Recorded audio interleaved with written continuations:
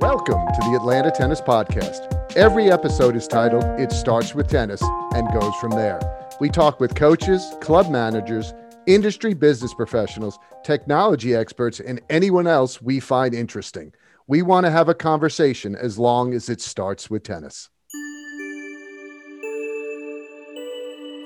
Hey, this is Sean with the Atlanta Tennis Podcast, powered by Go Tennis. Check out our calendar of Metro Atlanta tennis events at letsgotennis.com, where you can also find deals on equipment, apparel, and members get 10% off our shop. So go get yourself an Atlanta Tennis Monsters shirt, or even the Daniil Medvedev Lacoste shoes at 25% off for paid members.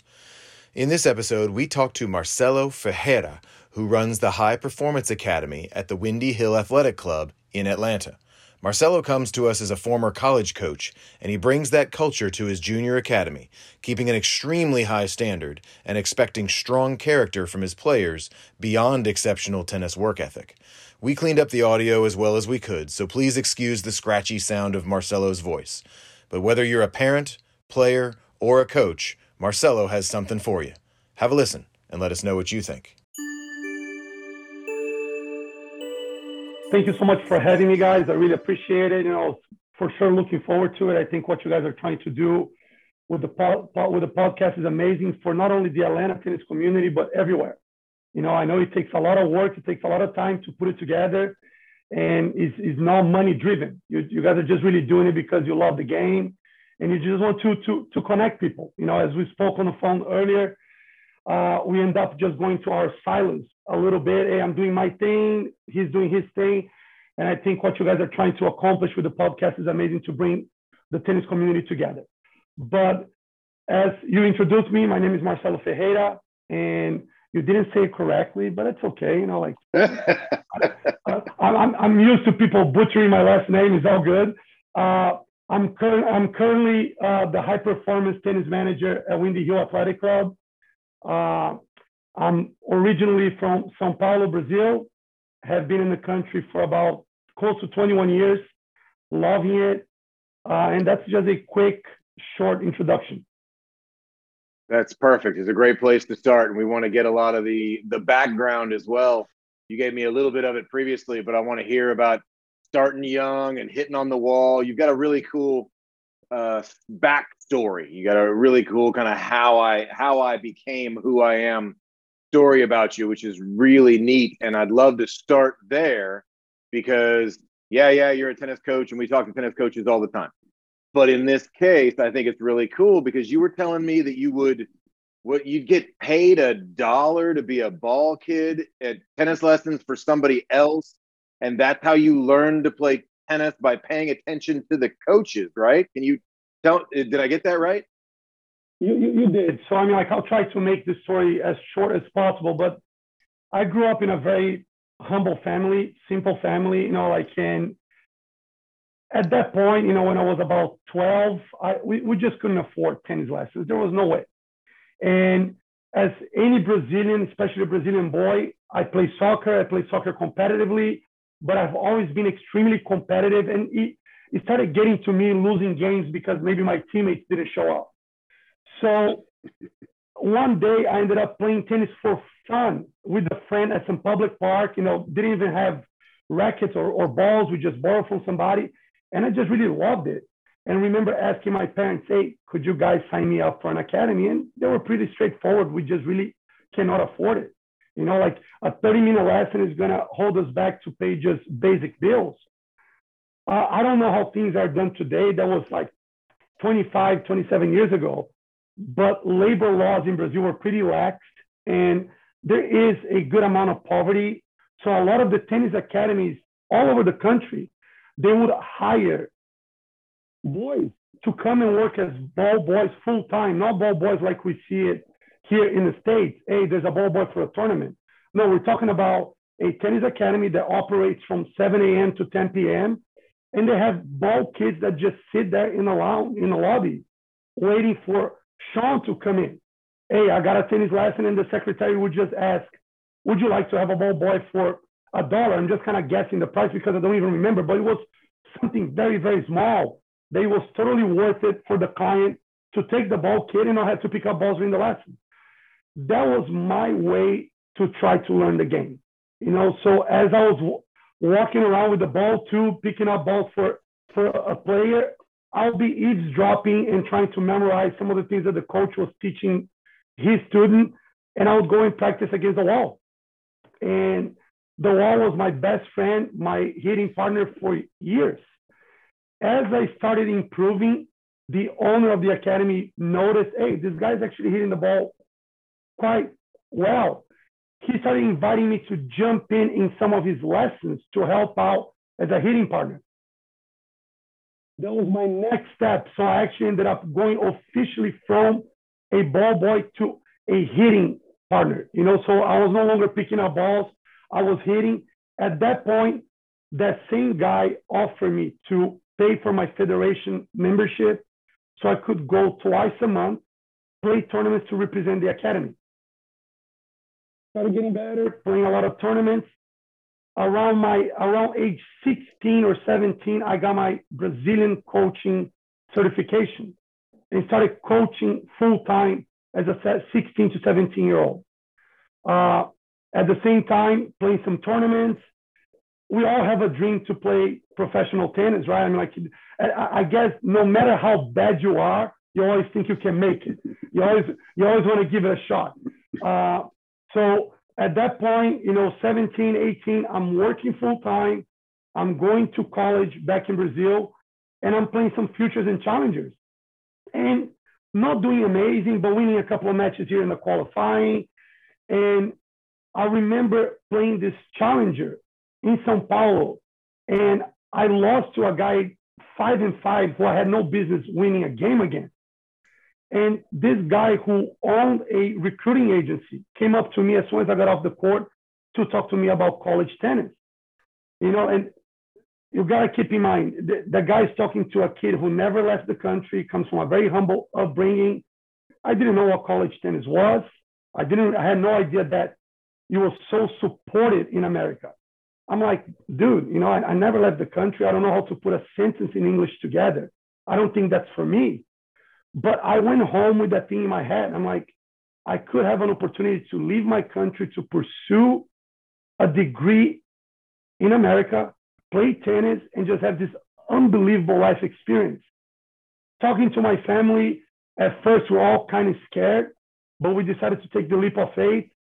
I did all the studying for all the tests. I failed a bunch of them because, again, my English was close to zero. But ended up getting a very good scholarship to come play for Georgia College here in Milledgeville. By the time I ended up coming, because when I first got that offer, we were going through the process, September 11th happened.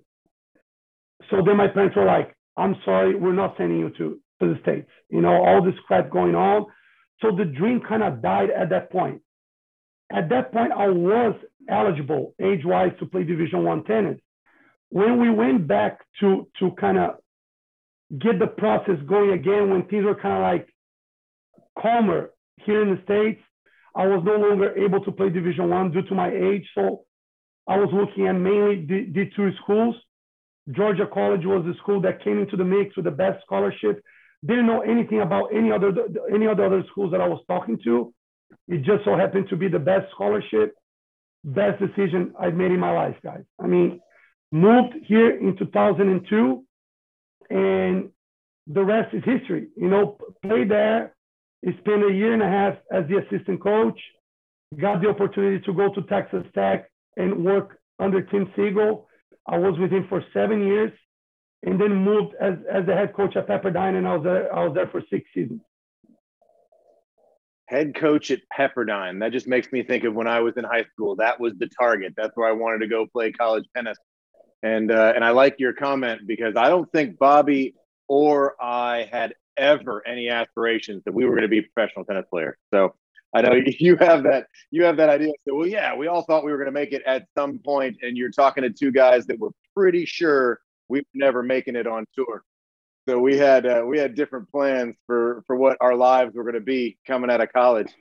But it's really cool to hear you ended up that Texas Tech where you met Tim Siegel. So that's one of the connections Bobby's got his Team Luke Hope for Mines shirt on, of course.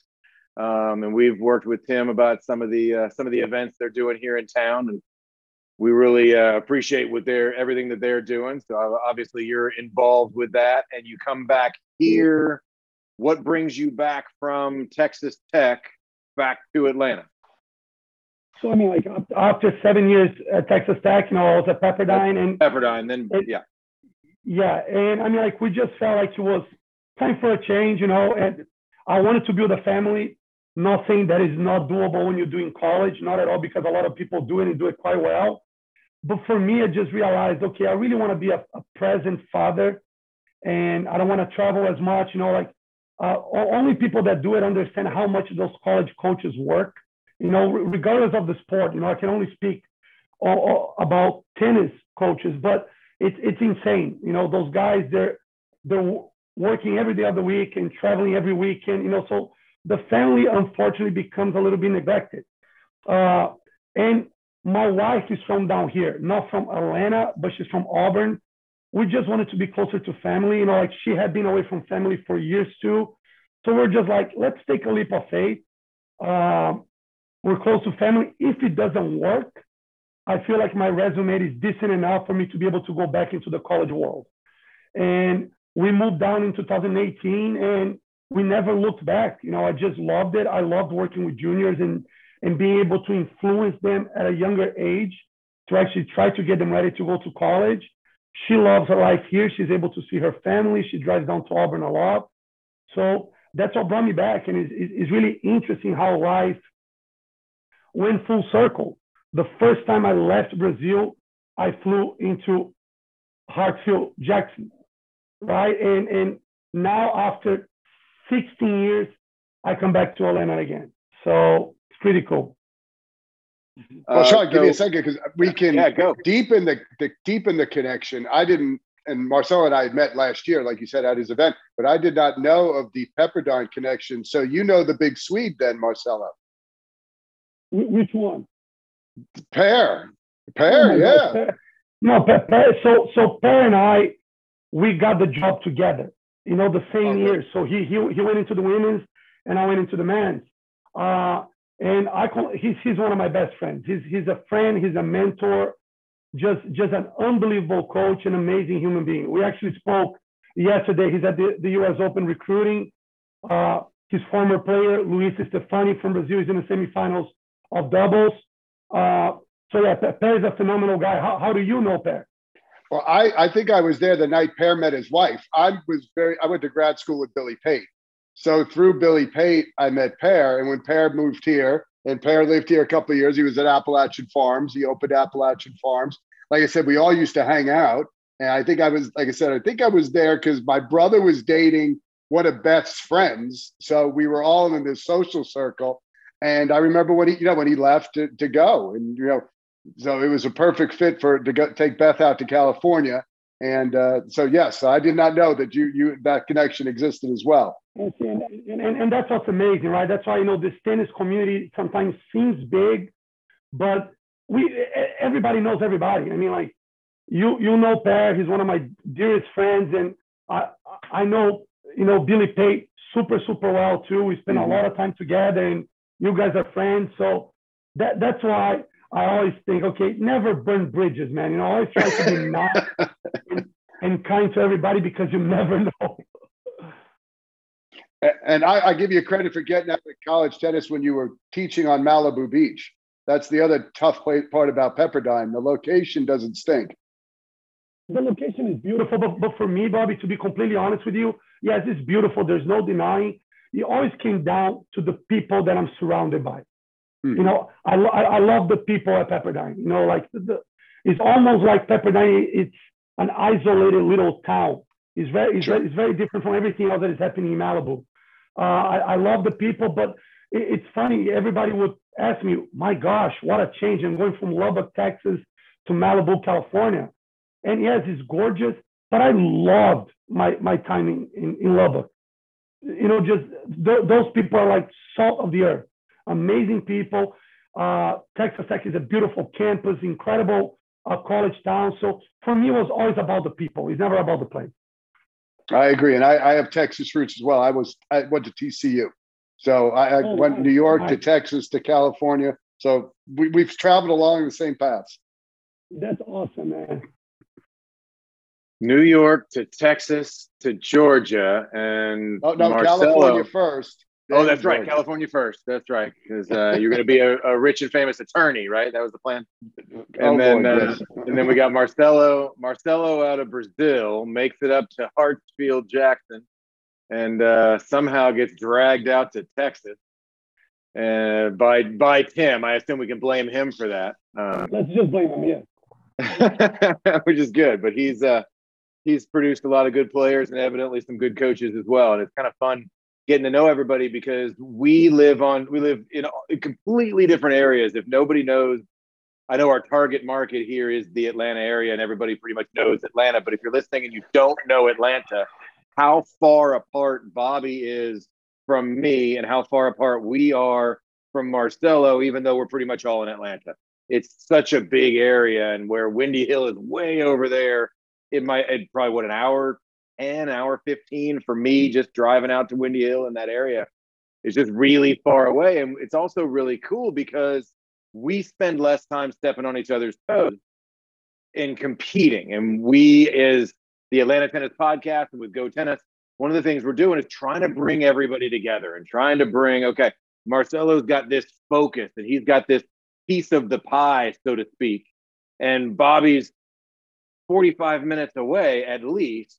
And there's no real competition there because there's not a lot of kids that are going to travel. He's going to offer different services. He's going to have a different thing. And to be able to get together and have everybody say, you know what, you do that. Somebody calls me from Marietta. You know what? Call Marcelo. That's where you need to go. Or if somebody calls Marcelo and says, hey, who do you know in Gwinnett or Forsyth or Hall County that's really great with beginners? You know what? You need to call Sean with Tennis for Children.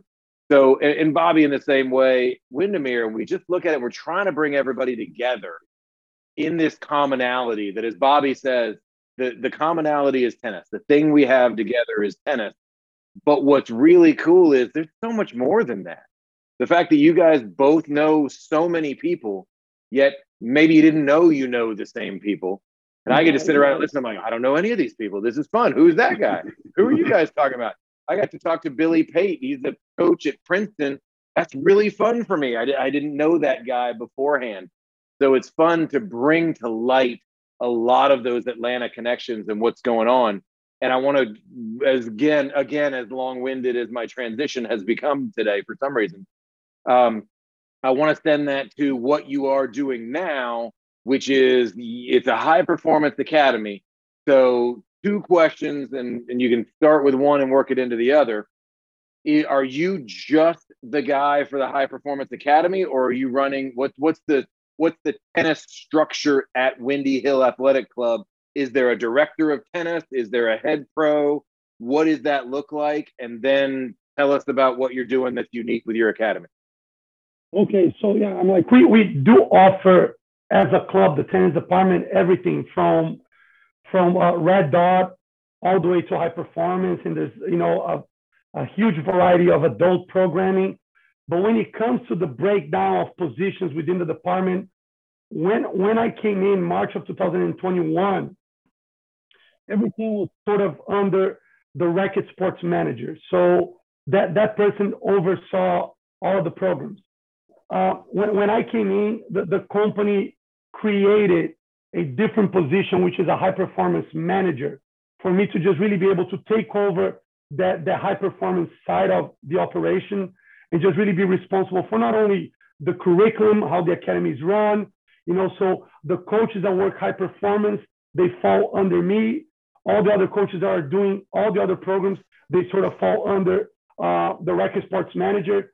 We work closely together. The goal is to grow the department and to grow tennis inside Windy Hill. So it's very important that the two of us are on the same page and we do things together. But yeah, for people that are listening and watching, it's not just high performance. Yes, I am the man driving that car, but there's so much more going on with our tennis department. Yeah, and that's what I was pushing to say. Okay, so if I call up Windy Hill, and I'm an adult and I want a membership, I don't really need to talk to you. There's probably a membership on board. Like there's a system, more like larger system that says, okay, I'm going to probably talk to somebody else about an adult membership. Yeah. So I mean, like for somebody who wants to either start beginner lessons for their kids or an adult member that just wants to join in, the best way is to reach out to our record sports manager, Jordan Zimmerman. He's the guy who's going to be able to plug you into different programs for that level. For the high performance stuff, everything comes through me. We even, try to keep it away from the website because the way we created things, we call it a boutique academy. I wanted to keep it very small, very focused. So I didn't want people to be able to sign up and schedule evaluations online. So everything needs to come through me before. So depending on the level of the kids, you're either coming to me or going to Jordan. Gotcha. So that's what I wanted to clear up, because on the website, there's no description that says, okay, Sean is director of tennis, and you can call him, and then he's going to send you to Bobby, who's handling adults, or Marcelo, who's handling the juniors. And then we got, Johnny, new coach, who handles the little kids. That typical structure of a tennis system. But it sounds like without that website saying, okay, here's who you call, I think there's just a generic number there. But in that case, we're here to talk about what you're doing mainly. That wanted to cover anybody who's listening that says, hey, you're interested in Windy Hill, there is a guy to talk to from a membership point of view. But if my kid wants to play tennis in your academy, you got a boutique academy. One of the things you told me is there's always a wait list. So right now, if I called you up and I said, my kid is X in the state, he's got a UTR rating, and that's in range of someone who you would accept into your academy, I couldn't start tomorrow because you're full. I am full. So how does that work? The thing is, because we wanted to keep it sort of that way, okay? And when we spoke on the phone, I told you, I don't believe there's a right way, wrong way. I think different academies do things a different way, and they're going to be able to cater to a certain type of audience, right? So for me, it was like, okay, coming from the college background, I really wanted to make sure that the academy I put together was very similar to the way we did things running a college program. What do I mean by that? Like a more specific, focused, design type of coaching with a lot of attention on the player. Instead of like 8 to 12 players per coach, we really do one coach per court, maximum of 4 players. I am aware that some academies, they do the 4 players per court, but usually one coach for 2 or 3 courts. Nothing wrong with that. Again, it all depends what you're looking for, right? But because of the way we do things, it allows us to do a lot of work on technique, on footwork efficiency, just really focus on recovering the most minute details of the technique in the footwork. We do a lot of dead ball feeding, which is only doable if you have one coach per court. The other thing that for me was a must was to have a very specific fitness program, not something that is just like, let's just do some sprints on court, just a little bit of cone drills. No. So we got 2 full-time fitness coaches that have a specific plan throughout the year.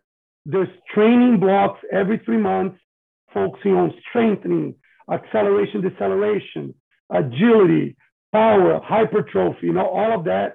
And we are blessed to have the facility. So these kids are doing stuff on the turf, indoor pool, outdoor pool. We use the gym, we use the spinning room. So that part has been phenomenal. And I've seen the difference because of that. Kids just being able to last longer in matches than some of their opponents. We work a lot on injury prevention.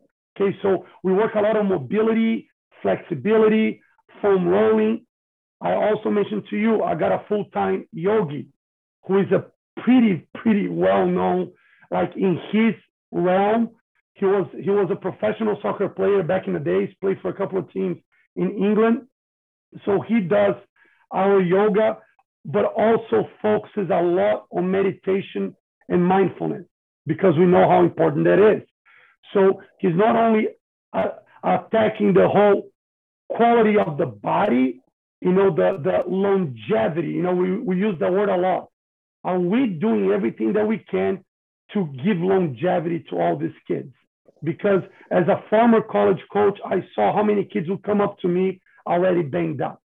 And there's obviously so much we can do because playing on hard court is tough on the body over the years. But the yoga part is really helping us a lot. But I love that he's also attacking the mental and even spiritual part of it, which these kids, never really had anybody working on with them.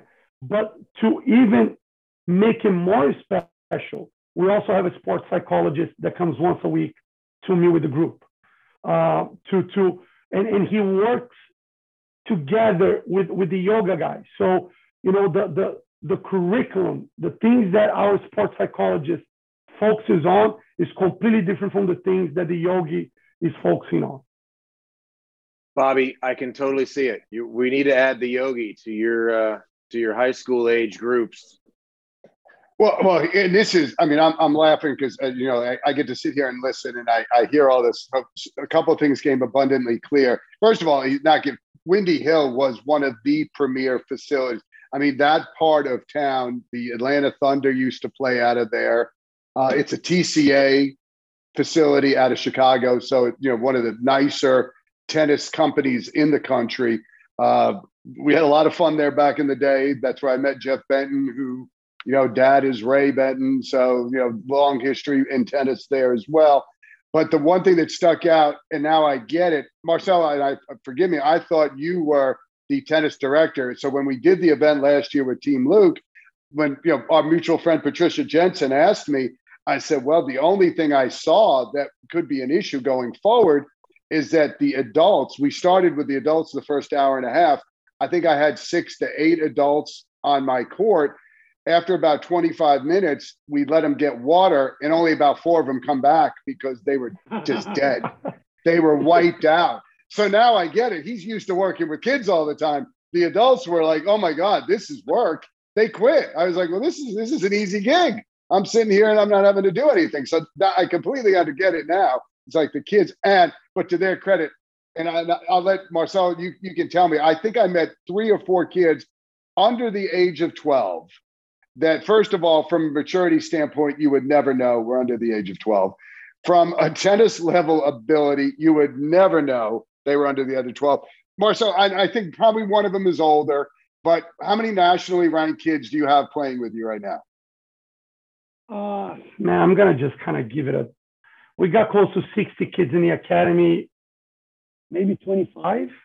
Yeah, Sean, the level of play in these kids was just phenomenal. And, the great part about it, I keep church and state separate. I don't let the kids and the adults go because the kids usually don't recognize if they're better. These kids, I think there were a couple of 10 and 11-year-olds that were playing what I would call member tennis with the adults and just everybody having a great time. So it was, it was obvious. And on top of it, I got a job offer. So I loved it. It's like, oh, you've worked with adults before. Somebody was trying to recruit me. And I was like, man, I live 45, as Sean said, I live 45 minutes away.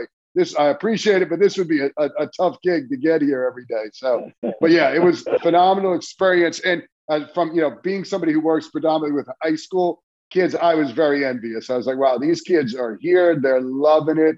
And you could just tell that they're getting the attention because they get it. The old tennis etiquette that unfortunately I feel has died, lived well, and strong at Windy Hill. Well, I appreciate that, man, because for us, again, I want to keep emphasizing because I believe that not only in our community, but outside, there's a bunch of great coaches and a bunch of great academies out there, and everybody is trying to do their very best. I think we all come from different backgrounds, and we use the knowledge that we were able to acquire throughout the journey. But for me, I just really try to use the things that I've learned from people like Tim Siegel and Per Nielsen, or Adam Steinberg, who was the head coach of Pepperdine before me. And discipline is a word that always comes to mind. You know, for me, is not negotiable. You know, I'm sure there's a lot of things that I don't do a very good job with. I want to always feel like I'm actually falling short on things, because as a 42-year-old, if I knew it all, the rest of my life would be kind of boring. You know, like I wanna keep learning.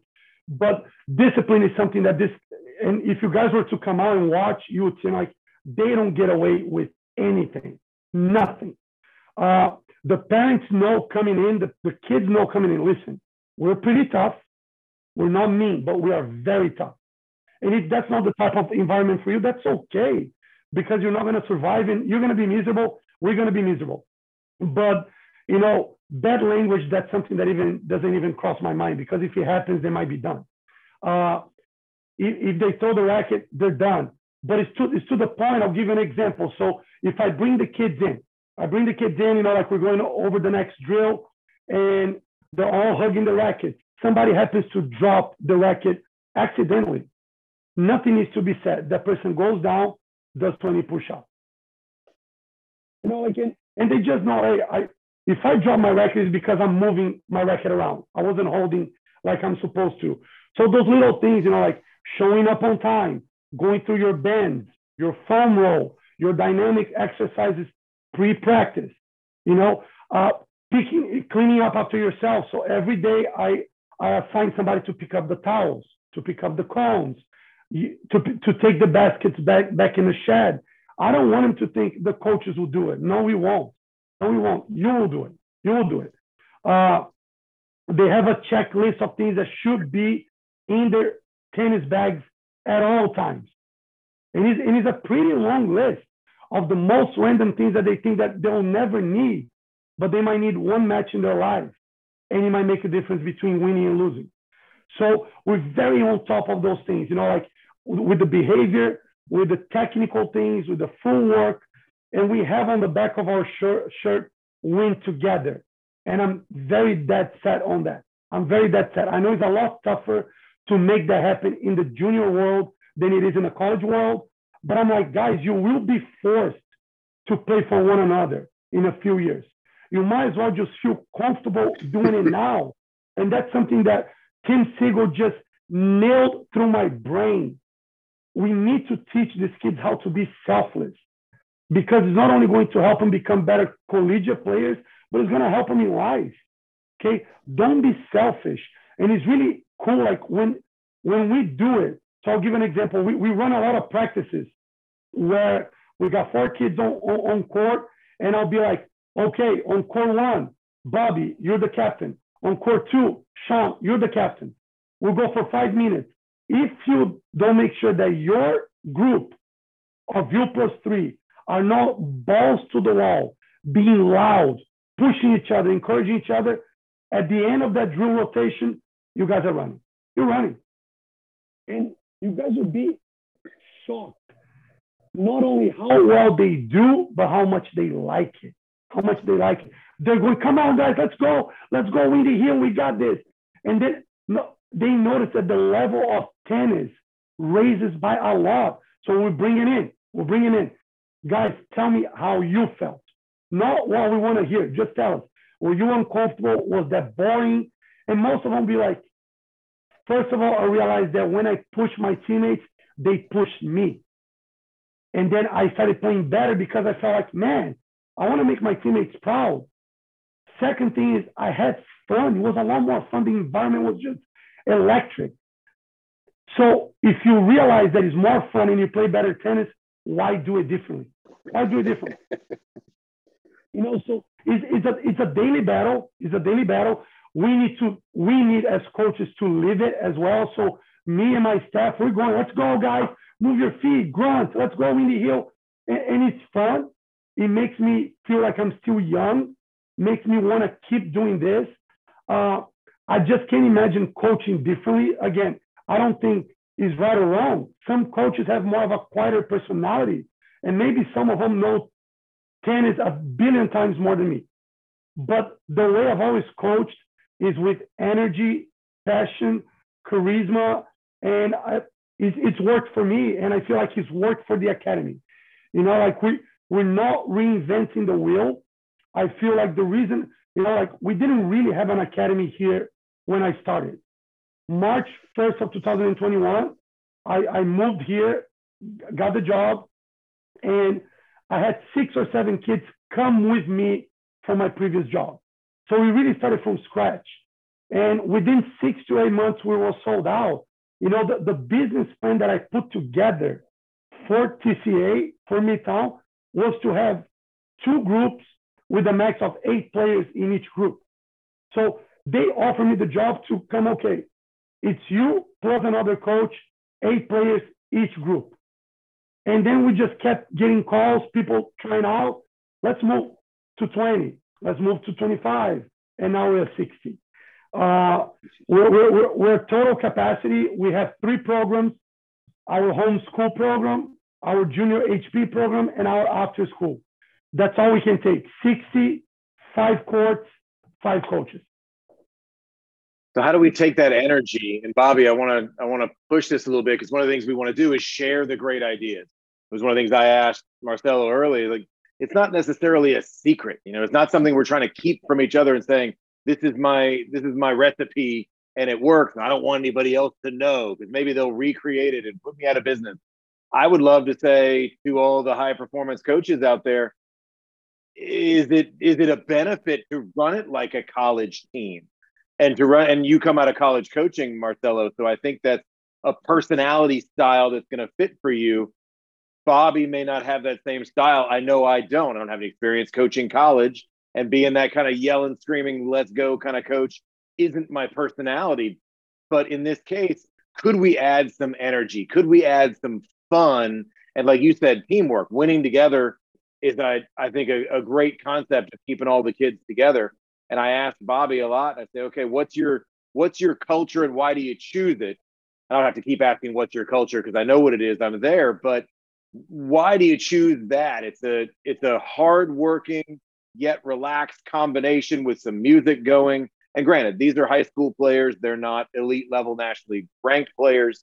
So you don't necessarily say, all right, Bobby, you need to be more like Marcelo, or we need to be more like somebody else. But we can take some of these aspects and sprinkle it a little bit into the area and say, hey, you know what? Let's raise the level a bit and say, you know what I learned from Marcelo? We could probably be a better team atmosphere, even in tennis for children, when I got a bunch of 8-year-olds that have never played before. I think it'd be a nice addition to what I'm doing, or what I did yesterday. You know what? We had a low energy time. Bobby, you know what I did? I sent one of the kids to the house and said, go grab the speaker. We're going to start playing some music. I'd throw on some reggaeton music because somebody wanted to hear Despacito. And all of a sudden, the energy level rises. Everybody had a great time. And it was actually less work for me as a coach, because I didn't have to force the energy the whole time. Where it seems like, Marcelo, you've got a great system of having these kids be self-reliant. I think Dave Matthews would be proud, because he sees a lack of that in the tournament level players right now. Bobby, is this a good direction we go to try to sprinkle in some good advice from everybody we talk to? Oh, I think everybody, like Marcelo said, everybody has something to share. What I love about what Marcelo is saying, first of all, I think it's and we talk about it frequently, culture. What do you want, or how do you want your program, the culture of your program? And he speaks to, and I completely agree. If you're going to get to the levels with these kids, which is a journey together, as Marcelo, this is what you're paying us for.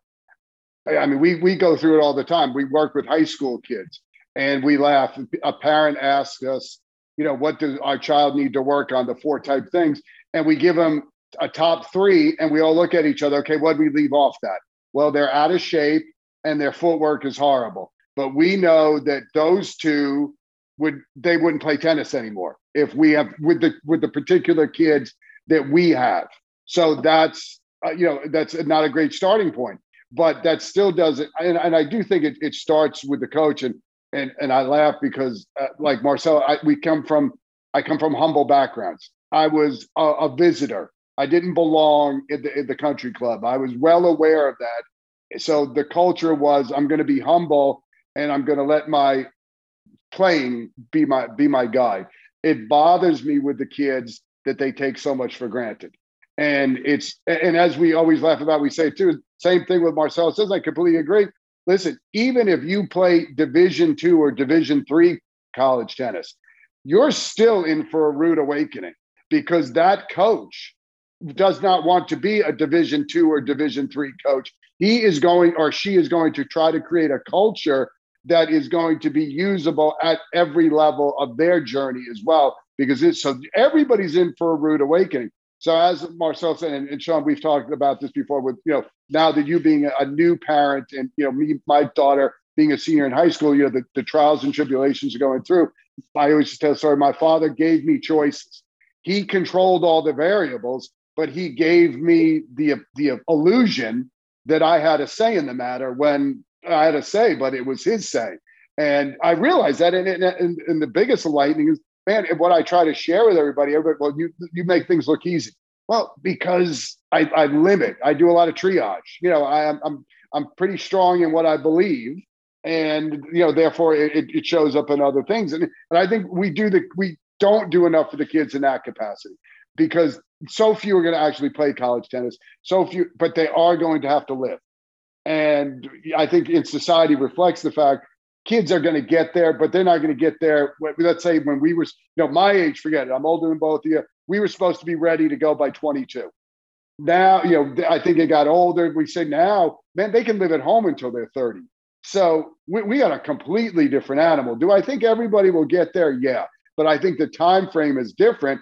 And a lot has to do with the way that they're subjected to things younger. And again, I love what Marcelo is doing. I think he's making their life easier in the long run. Like you said, there's certain rules. And we spoke about this yesterday with my gentleman's talk in my fraternity. I laughed when they said no swearing. And I was like, heck yeah. And I say heck because that's too easy to cop out to the bad word about dropping a racket. Listen, I'm not saying you did it on purpose, but that was, for lack of a better word, lazy. You let your discipline down. And I think this is a big thing. And I think, Marcelo, the way you describe discipline sounds like unfortunately, in our society, discipline really means punishment, and it shouldn't. Discipline is a good thing.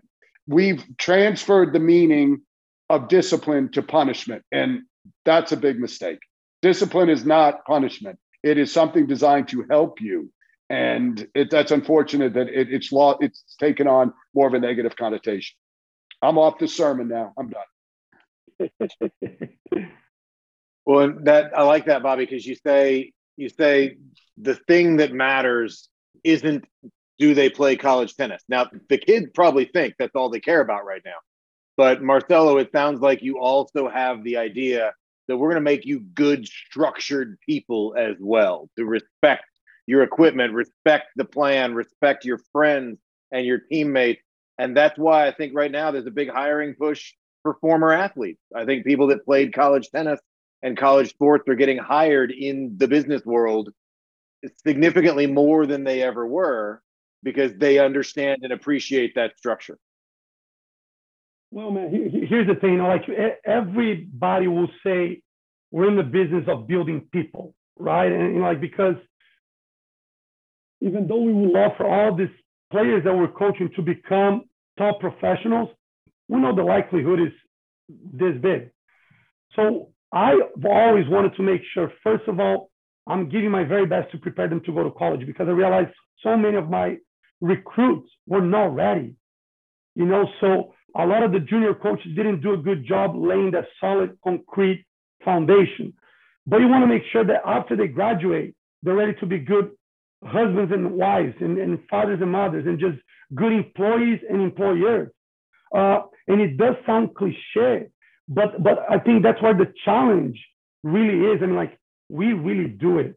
Me and my coaches, we leave practice every day, guys, completely worn out mentally. Yes. I love it. I love it. And I tell our kids all the time, guys, do you understand that it's so easy to not do things the way we do it? We're still going to make the same amount of money. We can do the same drills. You guys are going to be hitting the same amount of balls. But we're not going to hold you guys accountable when it comes to respect, discipline, how to become a better human being. We're going to be super relaxed. I age way faster because of the way I run things. But at least I can put my head on the pillow at night knowing, okay, If this kid doesn't turn out the way I want him to, I know that I exhausted all of my options. I've tried everything. So when you were talking about like, hey, what's special about it? Should we be trying to do that? Yeah, I think the energy is fun, but some people don't have the personality. That doesn't mean that you guys cannot have a successful program. I'm like that. Is every coach on my staff like that? No, and they're phenomenal coaches. I think the one thing that we really do well, and I don't want to say that other people are not, but I know that we're going above and beyond. We truly care. I mean, the amount of time that we spend talking to these players before and after practice, is on the phone, is during practice, talking to the parents, is just really getting them to understand the importance of being a good person. Like I look at the relationship that I have still with a lot of my players. A lot of my players were, a lot of them were in my wedding. 2 of them were groomsmen. I was a groomsman for 2 of them. So seeing those things, it means a lot more to me than, oh, we got to the finals of this. We won the conference championship there. It doesn't matter. It doesn't matter. But I can see those boys and be like, we did our job. We did our job. Like they're good people, good husbands in that case, because I was only coaching man. So it takes time, it takes energy, but I believe that all of us, we need to be able to sell that, but also live it. Don't just go and tell a parent, we're going to care about your kid. But then your kid shows up late, drops an F-bomb here, shows up, like and disrespects the teammate. You're just like, hey, buddy, don't do it again. Okay, no. Let's sit down. Let's talk. Okay. I love to give voice to the kid. They need to understand that they're part of the program. Okay. So when there's a situation with bullying, a kid comes to me, oh, so-and-so is bullying me. Well, a lot of times bullying is just perspective, right? You don't know, because I've learned at a very young age, we judge people by their actions. We judge ourselves by our intentions. Okay, so maybe that person that you think is bullying you, in their mind, they're actually being funny or just trying to help you. Let's get to the bottom of it. So I take time away. I'm away from practice, guys. Take over. I'm going to take these 2 to the corner. And a lot of times we figure out, man, this person was just really trying to help you, but you took it the wrong way. Can we shake hands and say, thank you, I'm sorry for hurting you? So giving them the voice instead of so many times the coach, okay, let me address that right now. You go talk to the other kid, stop bullying that kid. You don't know if that's what the person meant, but you got to put in the time to talk to them, and I always reward honesty. So if I feel like somebody did bully someone, but they don't want to come clean, I always tell them, listen, honesty is always going to be top on my list.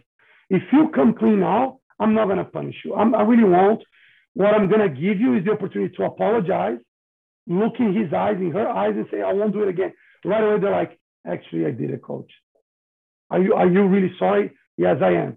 Because they're afraid they're going to be punished, but then they keep it to themselves, and a week later, they'll bully again. Mm-hmm. So putting in the time to really make these kids better people. And obviously, we're not trying to ever replace what they're being taught at home. But, I've always thought about it like that, but now being a father myself, I have so much respect for our parents, because I know how much my child means to me. These parents are putting their kids under my guidance and my coaches. And that says a lot. Okay, so I want to make sure that I'm doing my job helping these parents grow their kids into decent people. And I also believe that when you are a good person and you understand discipline, hard work, teamwork, professionalism, you will, as a byproduct, become a good player too. Because you got all the skills necessary to develop physically, athletically, and because you do have good coaches around you, it's just a matter of time. I did my drills this morning, and yesterday I gave out some cards courtesy of T2 Tennis and Go Tennis about a new high school league that people have, we know the sincerity that went behind it. That, we sat there and said, there's a need for the high school player to get additional matches. What can we do to create that? And, we've done a lot to try to make this happening. And, they've heard it. So, they kind of give you that, okay, I got it attitude. And, as my marketing hat puts on, I'm like, okay, this is not the thing that puts them over the top, but it's an additional impression. So I'm going to give it to them anyway. When I go there this morning, there's 3 on the floor. So not only did they not make it home, they were so lack of respect that they dropped them and didn't throw them even out, left them on the floor. And as I try to explain to them, when they do that, I don't come to your house and mess up your house. I don't expect you to do that at mine. So I've been pondering today that court, and I know who the kids were. They're going to hear it on Monday. And, and part of what I'm saying is, here's your opportunity. You can deny it or you can come clean. Yes, you're going to get punished because there's just too many checks that I can't ignore. And you heard me go off the other day and like, something happened. There are lines that I'll give you a lot, but like I said, when it comes, tennis is not my priority. Character is my priority. This is a big character thing. And this is a culture that, we always laugh. You're only as good, or you only get known until you throw somebody out. Well, this is an offense to me that throws people out if they don't handle it properly after the fact. All right, you did it. We know you did it. There's evidence. Now, here's your opportunity to own it and say, okay, yeah, that was disrespectful. I want another opportunity to do it right. But, so I'm listening. I want a forum here because I was apoplectic this morning, and like biting my lip, wanting to call people and say, this was just so wrong on so many levels. And it truly bothered me. So Marcelo, give me advice so I don't go crazy and lose my mind in a neighborhood. Well, it should definitely make you disappointed because you're trying to put something together cool for the kids and give them different opportunities, and they're not respecting it or embracing it. Here's the thing. The first thing is I tell the kids all the time, our job is not to really motivate, it's to inspire. Motivation is intrinsic. You either have it or you don't. So a lot of times it's so tough because you're trying your very best to get this kid, they show me that you want more, that you're hungrier. Maybe they just don't want it, but it still doesn't justify showing a lack of respect, throwing the cards on the court and just like, I don't care what coach told us to do. So but I'm a big believer that if they are remorseful after you address it, they don't get a pass. The one thing that I like to do, I don't do it all the time because it needs to be something that really pushes me over the edge. But when somebody commits an infraction that I think, okay, this is just too much. I've had situations where I suspended kids from the academy. Parents were aware, they understood it, but even if they didn't, the kid would have been suspended regardless. And they can only come back when they're willing to write a letter and read the letter to the entire group. And it's not with the purpose of humiliation at all. I never wanted to come across like that, but by misbehaving or showing a lack of respect to the group or to the coach, now you got to apologize to everybody, okay? And I always tell the group, everybody's going to listen, whether you guys agree or disagree. And when the letter is read, you guys shake hands, the person is welcome back in the group. So you're going to have to make a decision whether you see that as a big infraction or not. It is definitely disrespectful because you're trying to put something cool for them. But you should just tell them, listen, guys, I would love for you guys to go play this league and compete more. If you don't want to, it's completely fine. You know what you do? You approach me, give me the cards back and say, Coach, I appreciate the opportunity. We don't think we're going to sign up so you can keep the cards with you, but thank you. Yes. And that's the one girl who gave me the card. I was like, thank you. I'd rather have you do that than throw it on the floor. So she was absolved, but you're right. Yeah. But it was, it's bothersome. And I think to go back and I'll let you take it from here, Sean, is that what I love is that the culture, obviously what is great is that you put it up front. So people are walking in the door knowing what they're getting involved with. There should be no surprises. There should be no arguments about an F-bomb being a bad thing because you know that. I'm an old school Cindy Brady. And I was a Cub coach teaching at Chastain, watching this lady.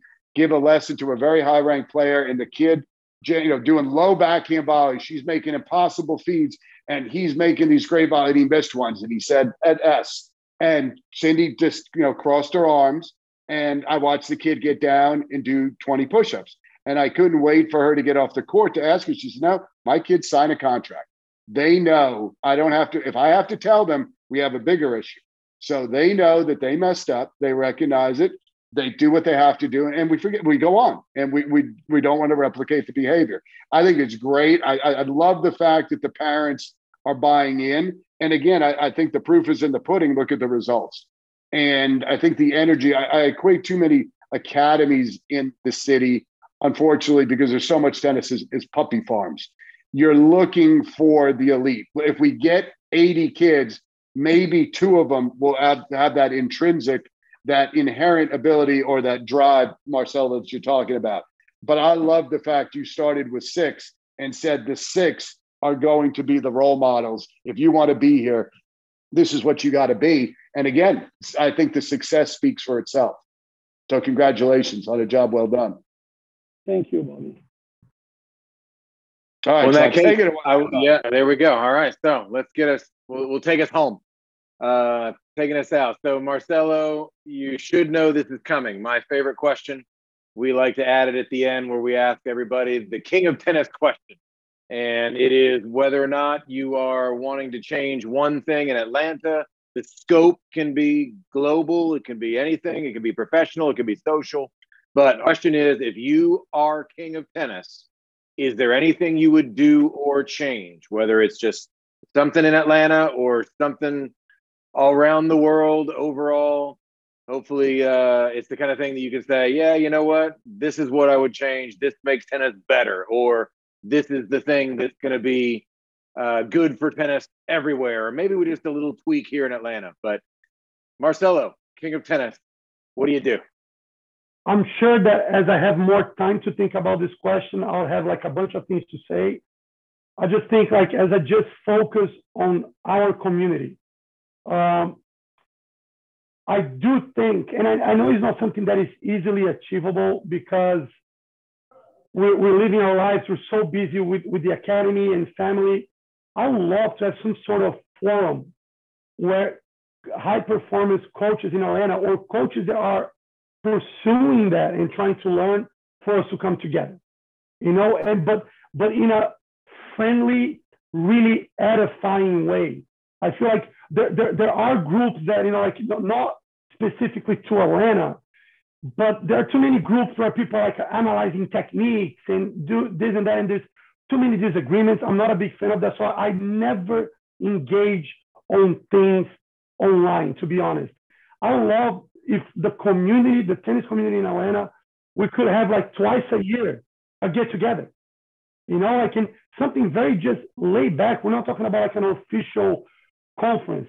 I'm like, it's a group of coaches that I know, that different academies, because again, just like you said, we can get very competitive, but the tennis industry in this city is insane. You can be doing crappy job, you can be doing good job, your academy is going to be full. There's too many kids. Okay, so for you to be like, oh, I don't want to share this because they're going to take my player. No, that's a bunch of baloney. So I think it would be really cool. I would love, because I'm kind of like in my little cage here, just really spending time with my coaches. But I love talking tennis, man. I love it. And I'm always asking my coaches about things that they think we could be doing better to improve the academy. But I love to get that from other people. Are they willing to give me some of their secrets too? I don't know. But I think it would be just cool to talk about ways to run an academy, to develop a player. But you know what? Even if we don't want to talk about that, can we come together to just talk about how do you handle parents? How do you handle the pressure of having to deliver results when parents are putting a lot of pressure on you? So just that, even if you don't want to talk about how to develop a player, I think would be really cool. The other thing, we talked about, unfortunately, I think we're all to blame a little bit. Tennis coaches can become very egotistical. And I'm going to speak it for myself because I don't want to talk about other people. But I think just being in the industry for 20-something years, we don't want to. I'll give an example. Like coaches that a lot of times you're working with a player, and there's another coach working with the same player, but they don't want to communicate. We're working with the same player. We have the same goals. Why don't you feel like we should be communicating? So I think that friendship will not only be amazing for the coaches themselves, but it's going to be 100% beneficial for the player. So I'm just kind of throwing things out there. And those are also things that, to be honest, it's not like, oh my gosh, I've had so many bad experiences with that. I haven't. It's just really a tricky question. I can always come back to you later and say, hey, I thought about this. But as I sit on my king of tennis throne, those are the only things, maybe like, okay, I just thought about something I think would be really cool to have inter-academies matches and almost create a league, almost like a high school league. You start the year, you do it under UTR, but you're like, okay, Windy Hill is going to put a under 18s and under 16s together. UTA is going to do the same thing. Lifetime is going to do the same thing. And Georgia Tennis Academy is going to do the same thing. We keep inviting people. Now we have high-level competition. We can rotate who hosts it, and it's coming towards UTR. It is an opportunity for our players to interact, but the most important part is for the coaches to interact, because all of these kids within our community, they all play together anyway. They're always traveling together, so like one of my boys here, Mason Taub, he's always practicing with Ryan Kozat, who's up at Georgia Tennis Academy with Gilly, and everybody, there's no like, oh, is he trying to take my player? Am I trying? No. Like, it's good for the boys. It's good for the boys. So let's do that kind of stuff. I don't think there's a lot of interest in doing it because, and that's me. Nobody ever expressed that to me. Oh, I don't want to do that because maybe my kid's going to go to that academy and see, oh, amazing facility. Or maybe my kid's going to go to that academy. Oh, I really like their coaches, man. Look at that. And I believe that if you're good at what you do and you're very secure, I mean, like, hey, if I bring somebody, if my players go play an inter academy somewhere else and they feel like they should be at that academy, good luck, enjoy it. And maybe that guy wasn't the right fit for me anyway. Okay, and it's all good because everything is cyclical. Everything is cyclical. So yeah, those are my ideas there. I ended up just rambling on too much.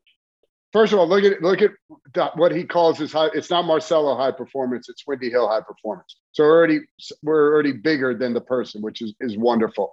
Second of all, you sit there and go, it's the beautiful idea of, I always laugh. I didn't need to play tournaments. I got beat by 17 people at my club. Why did I need to go any further? I mean, it's an expensive sport. We have such an opportunity here in Atlanta to make it and make it a little easier for everybody involved. And again, to build the community, because as coaches, isn't our responsibility to the player, not ourselves. So if, like you said, if the kid chooses to leave, we have to sit there and say, hey, did I do something wrong? And if I believe in what I believe in, then no. Then we think this child is making a mistake, but they have to learn that. Our goal is to get the kids to a point where they feel comfortable making decisions. And I think that's great. And Marcel, just real quick, how tall is Mason now? Man, I would say he's probably close to 6 feet. He's 6 foot. Yeah. 5'11" or 6. Yeah. He's pretty tall. The thing is, like we got this other kid, Caden Colombo, and the kid is 14 and he's 6'3", man. It's unreal. So he makes everybody look like a midget. But Mason has really gone through a growth spurt this past year and a half. Yeah. I remember him from last year. He was a phenomenal player. It's like, okay, just how tall is he going to be? That's he's still growing, man. Stretch him out. Get him stretching. Well, thank you, sir. We appreciate it. Sean, close it out for us, please. Yeah, thank you, Marcelo. And we'll have you, when you think of some more King of Tennis ideas, bring them on, because I have a feeling, I've taken some notes here. I have a feeling we can make some of these things happen. And I think that's one of the many things Go Tennis is going to be able to help with, because we're going to get all the coaches together and say, okay, we're going to have a little ego check at the door. You're all going to get together and talk it out, and let's make the industry better. Let's help each other make it. What's our phrase, Bob? You want to say is make tennis cool again, but I like I want to say it be better. Make Atlanta tennis better than it already is, or be better is a good one. Marcelo, we'll definitely have you back on. We'll definitely be following up. I love the idea of a coaches non-conference. And I like the idea of maybe kind of an inter-academy group. We can make some of those things happen, put that together. We really appreciate your time, and we will be in touch. No, I appreciate what you guys are doing. Again, I think it's phenomenal. I appreciate the opportunity to be able to speak up and just share a little bit about the academy and some of the things that we're trying to do. If you need my help putting any of those ideas together, just give me a shout. And yes, the weekend is going to be fun. I'm driving down to Augusta. We got about 10 players at a level 5 there. So I'm going to go spend some time with my kids and the families and watch some tennis. I love it. Don't worry. You've already been put in charge of all 3 of these ideas. So we're calling you next week. Take care, guys. Take care now. Thanks, Marcelo.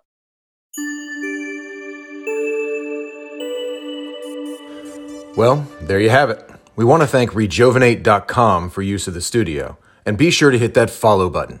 For more tennis-related content, you can go to atlantatennispodcast.com. And while you're there, check out our calendar of tennis events, the best deals on Technifiber products, tennis apparel, and more.